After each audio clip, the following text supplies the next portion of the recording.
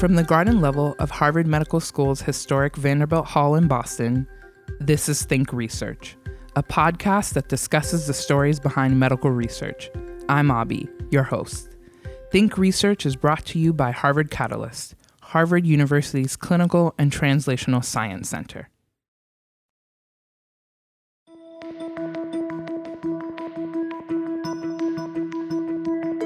Every time we use an antibiotic, we are applying selective pressure for bacteria to evolve resistance. Those bacteria that have the right mutation or can otherwise withstand the attack of the drug survive, reproduce, and pass that advantage on. This can create antibiotic-resistant strains that are difficult or impossible to treat with current drugs. In the United States, around 20,000 people every year become infected with an antibiotic-resistant bacteria. On today's episode, Dr. Bill Hanich talks about how bacteria become resistant to antibiotics. He also explains why even though bacteria have been exposed to natural antibiotics for millions of years, there are not more resistant strains out there. Dr. Hanich is an associate professor of epidemiology at the Harvard T.H. Chan School of Public Health and a faculty member in the Center for Communicable Disease Dynamics. He researches the epidemiology and evolution of infectious diseases using genetics to trace the emergence and spread of dangerous pathogens causing pneumonia, meningitis, and drug-resistant infections. Hello, Dr. Hanich. Welcome to the show. Thank you for having me. You're an infectious disease epidemiologist. What does that entail, and how did you get to this point in your career? So it does say, like on my badge, that I'm an infectious disease epidemiologist, but I don't actually have any formal qualifications in epidemiology. My friend Mark Lipsitch, who's in the office next door to me, sometimes describes me as an evolutionary biologist undercover in the Department of Epidemiology.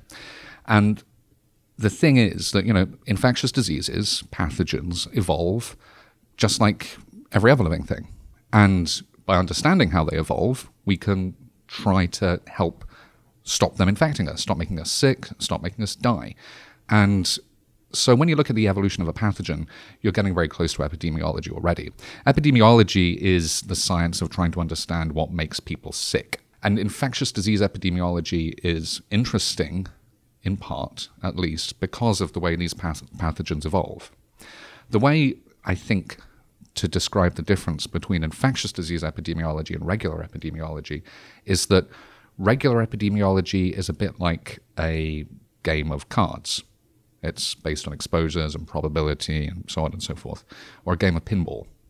Whereas infectious disease epidemiology is like a game of pool, because what happens in the last step changes what's going to happen in the next step, because the rates of exposure are always changing because the frequencies of the pathogen are either going up as you get an outbreak or down as the outbreak comes under control and you get some level of immunity or a vaccine or whatever. Can you step back a little and tell us about your background? Sure. Well, I did my degree in biochemistry and then very briefly worked as an actor, which was actually tremendously useful because, if you've been on stage with one other performer and you're each playing 6 characters for an hour and a half and there's no script, then, giving a talk at a scientific conference or teaching becomes really, it holds no fear for you. But after I'd done that, I was beginning to feel like I needed to do something more challenging. And so I went to do a PhD.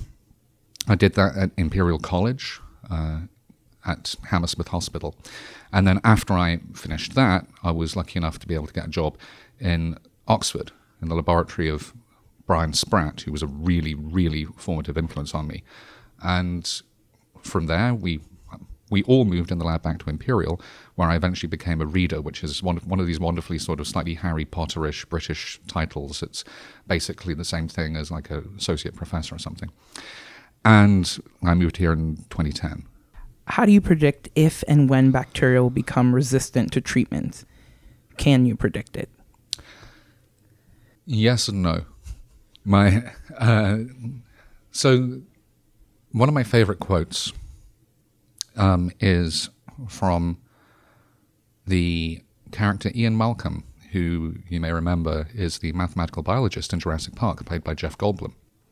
Jeff Goldblum has had a major impact on my career, by the way.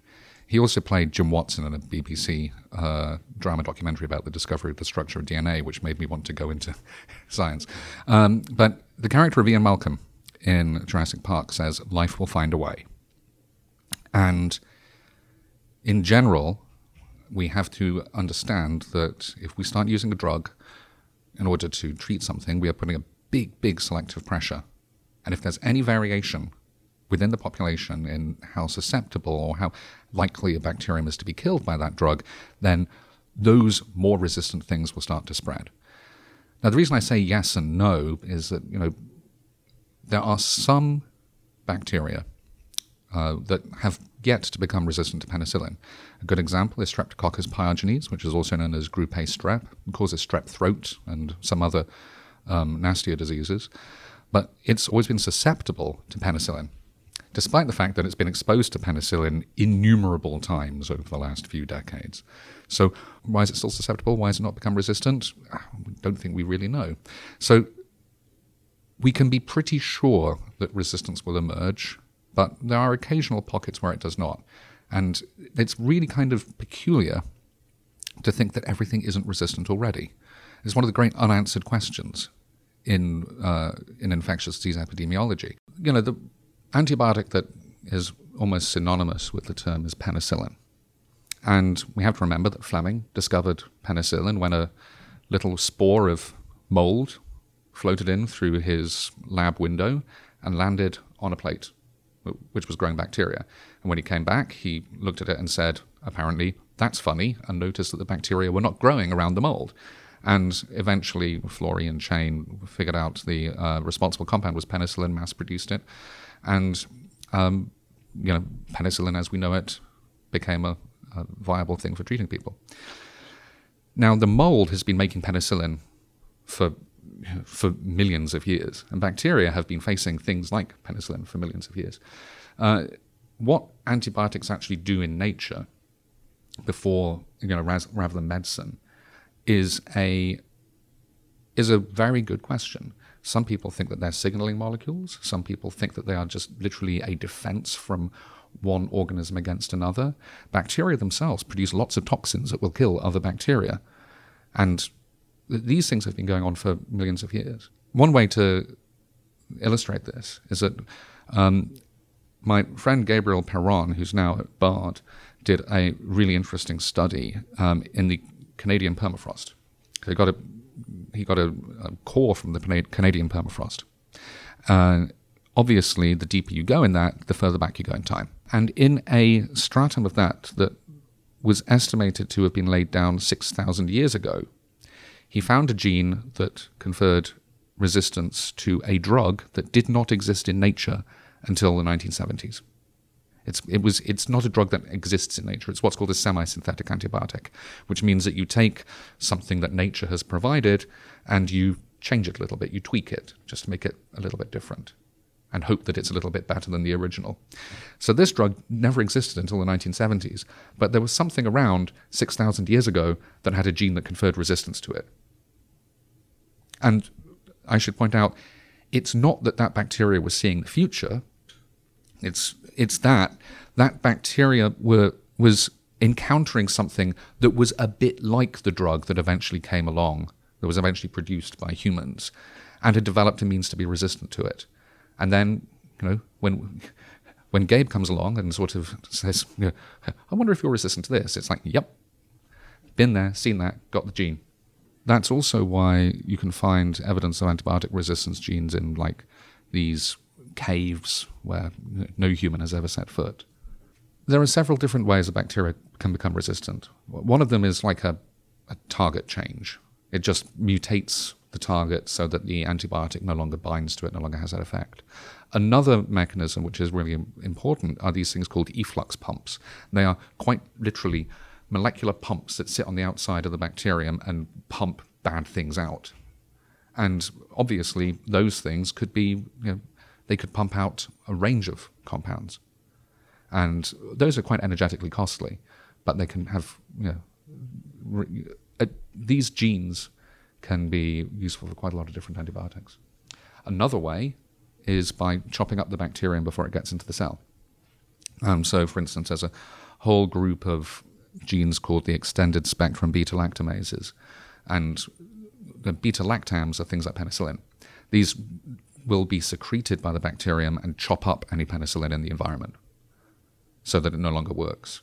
And extended spectrum just means that they don't just chop up penicillin, but all the other things that we've made, which are a bit like penicillin, in an effort to evade whatever resistance mechanism the bacteria have managed to evolve. Are antibiotics less helpful now? What does the future look like in your field? Antibiotics are still helpful in the sense that we can still use them, and even though resistance is increasing, like I said, it's not increasing to the point where everything becomes resistant. For reasons we don't really fully understand, there appears to be some kind of limit. So we should be careful about becoming too apocalyptic about these things. And also, people should remember that you can be killed by something that is not resistant to antibiotics. That's really important. Yeah. However, it is true that there are cases that are becoming more and more difficult to treat. There was that case in Nevada earlier this year of a lady who died from a bloodstream infection with a Klebsiella pneumoniae that was resistant to all of the antibiotics that were used to attempt to treat her. Now, those things are still rare, but we can see very, very highly resistant bacteria to huge numbers of classes of antibiotics here. Now, like I said, they're not. The world is not crawling in these things yet. However, we should do more to understand how we can limit their spread, because every time we don't stop them spreading, you're increasing the risk that, somebody else is going to get that drug-resistant infection. Now, it's estimated that a person dies in the US roughly every 20 minutes from a drug-resistant infection. And that's now. If they become more common, then it'll become even more often, and it could affect. These things don't discriminate. It could be you or a family member. So it's a really good idea to try and stop them before it gets to that stage. In order to stop these things transmitting, there are a few things that we can do and a few other things that we need to understand.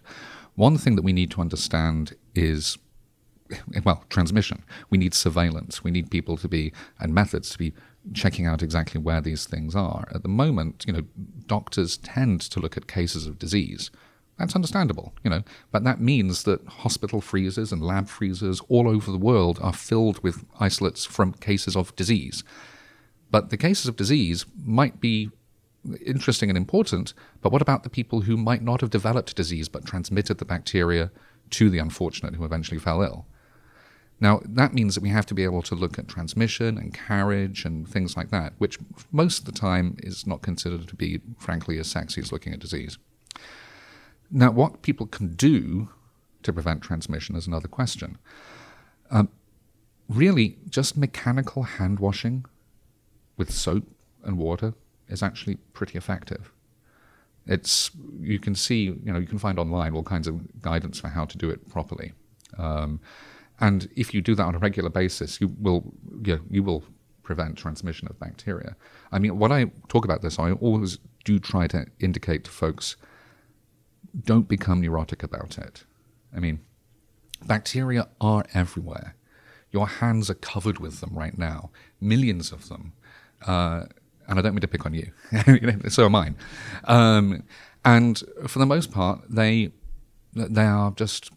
not doing anything. They're not making us sick. In fact, it's increasingly clear that at least some bacteria are important to human health in terms of, providing benefits.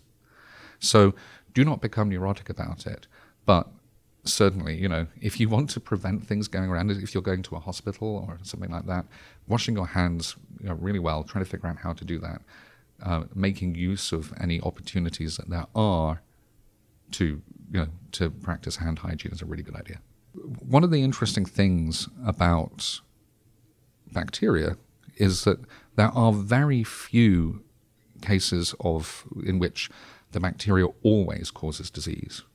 So a lot of the things which, people might be scared of, like, pneumococcus, which causes pneumonia, or meningococcus that causes meningitis, or Staph aureus, which is MRSA. These things do not cause disease most of the time. By looking at the things which are causing disease, it's, from an evolutionary point of view, it's really a bit weird. Because let's take meningococcus. Meningococcus, in a small number of cases, causes meningitis. It also colonizes, sort of nasopharynx, which is basically your nose and mouth, in a reasonably large number of people, without incident. Now, it does not transmit from the brain to another brain. Looking at things which are causing disease is peculiar because, they don't have any reproductive future. They are not going to get into another person via the brain. The things which invade the blood are not going to get into another person via the blood. A very famous British evolutionary biologist called John Maynard Smith once made the comment that trying to characterize populations of bacteria by looking at those which cause disease is a bit like trying to characterize humans by looking at a sample of people on death row. They're not representative and they don't have much reproductive future. The important thing for infectious disease epidemiology is transmission. So is disease linked to transmission in some way? So in some cases, it pretty clearly is. Cholera's a good example. However, the things which live in your throat, for instance, if they get into your brain, they make you sick and you die, well, you're not going to be transmitting the disease, and in getting into your brain, they haven't suddenly become more likely to get into another person. It's transmission, which is what is selected for. And one of the interesting things in biology is a question of the evolution of virulence. There's often a notion that things will evolve to become friendlier, nicer. This is the school of thought that holds that, for instance, Ebola is as dangerous as it is for humans because of the fact that it's maladapted to humans. This is, it's actually true. Ebola is very maladapted to humans.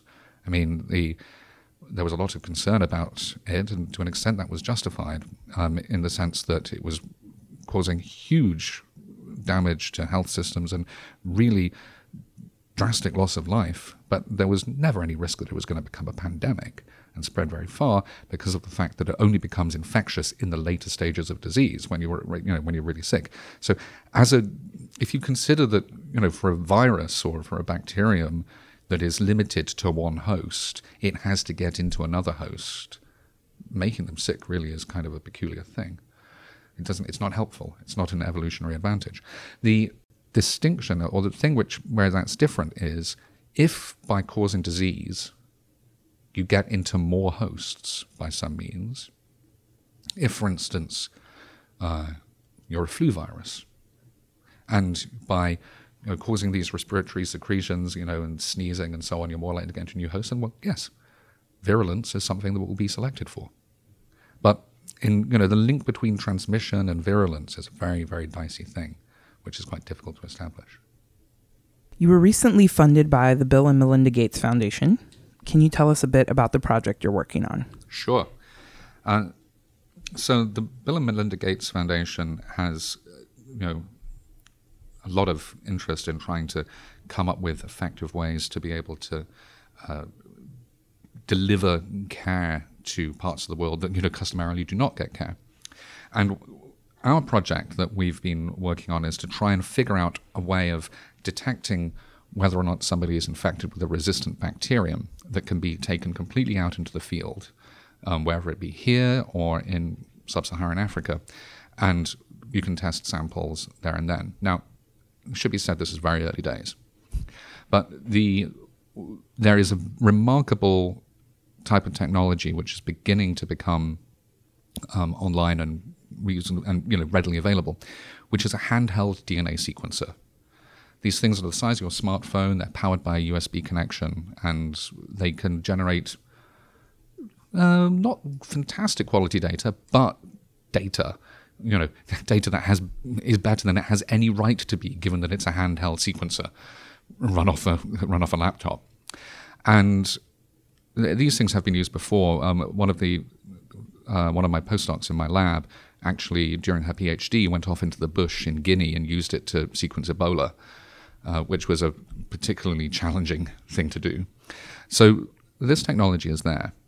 What we are trying to do in this project that was funded by the Bill and Melinda Gates Foundation is to use that information that you'd get from that sequence and then match it to a database of genomes that are associated with resistance. Now, this is unlike other ways of trying to do this, because people typically say, oh, you have to sequence the resistance genes. And that's great. That's a fantastic way of doing it, to detect if genes which confer resistance are there. But what I'm wondering is if you can make use of the fact that generally resistance is confined only to a few lineages of the bacteria.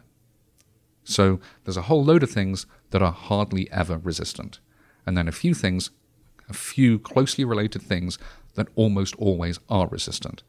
And you can, the hope is that by taking one of these, just a little bit of information from that handheld DNA sequencer, you'll be able to tell what part of the family tree your patient has disease from, what part of the pathogen's family tree.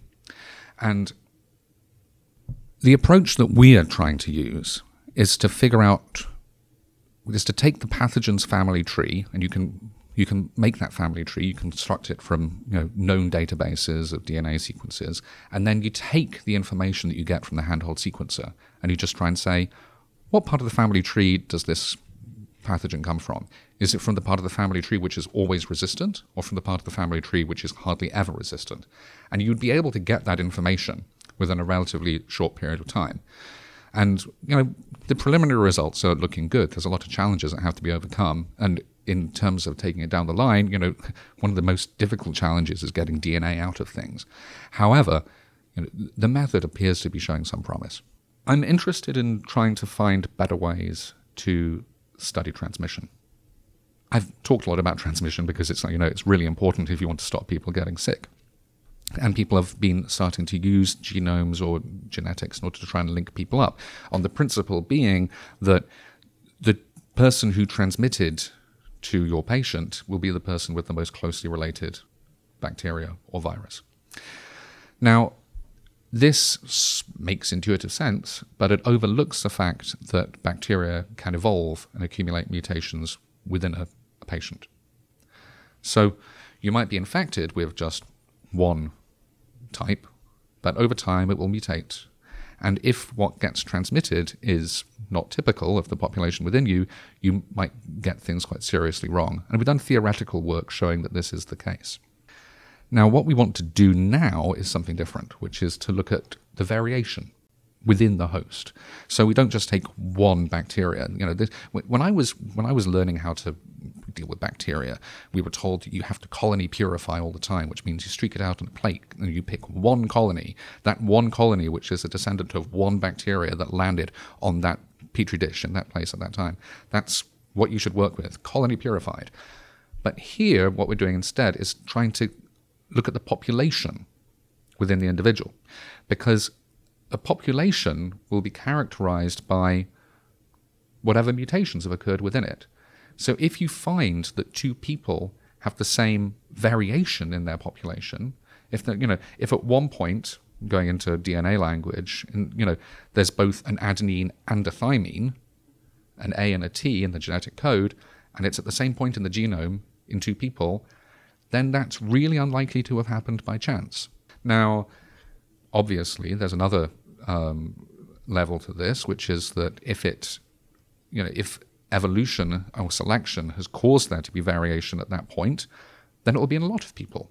It will not just be in those two people who you're investigating to see if they transmitted to each other.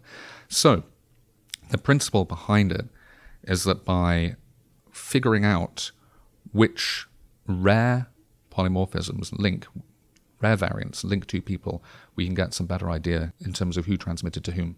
Preliminary work with computer simulations suggests that this is extremely promising. We're going to be taking it forward and actually looking in cases where we have a pretty good idea of what direction of transmission was, and then outbreaks and transmission of MRSA and things like that. If you knew the true transmission tree That's like the holy grail of infectious disease epidemiology. You would know exactly who infected whom. You would know exactly how many people, on average, were infected by a single infectious case. You would be able to identify exactly what risk factors were associated with transmission. So you'd be able to get a whole new, way to intervene and prevent it. But we don't have very good methods at the moment for being able to detect transmission, and that's one of the reasons why we're doing this, to try and make it better. Thank you for joining us again, Dr. Hanage. It's been a pleasure to have this conversation with you. Thank you so much for having me.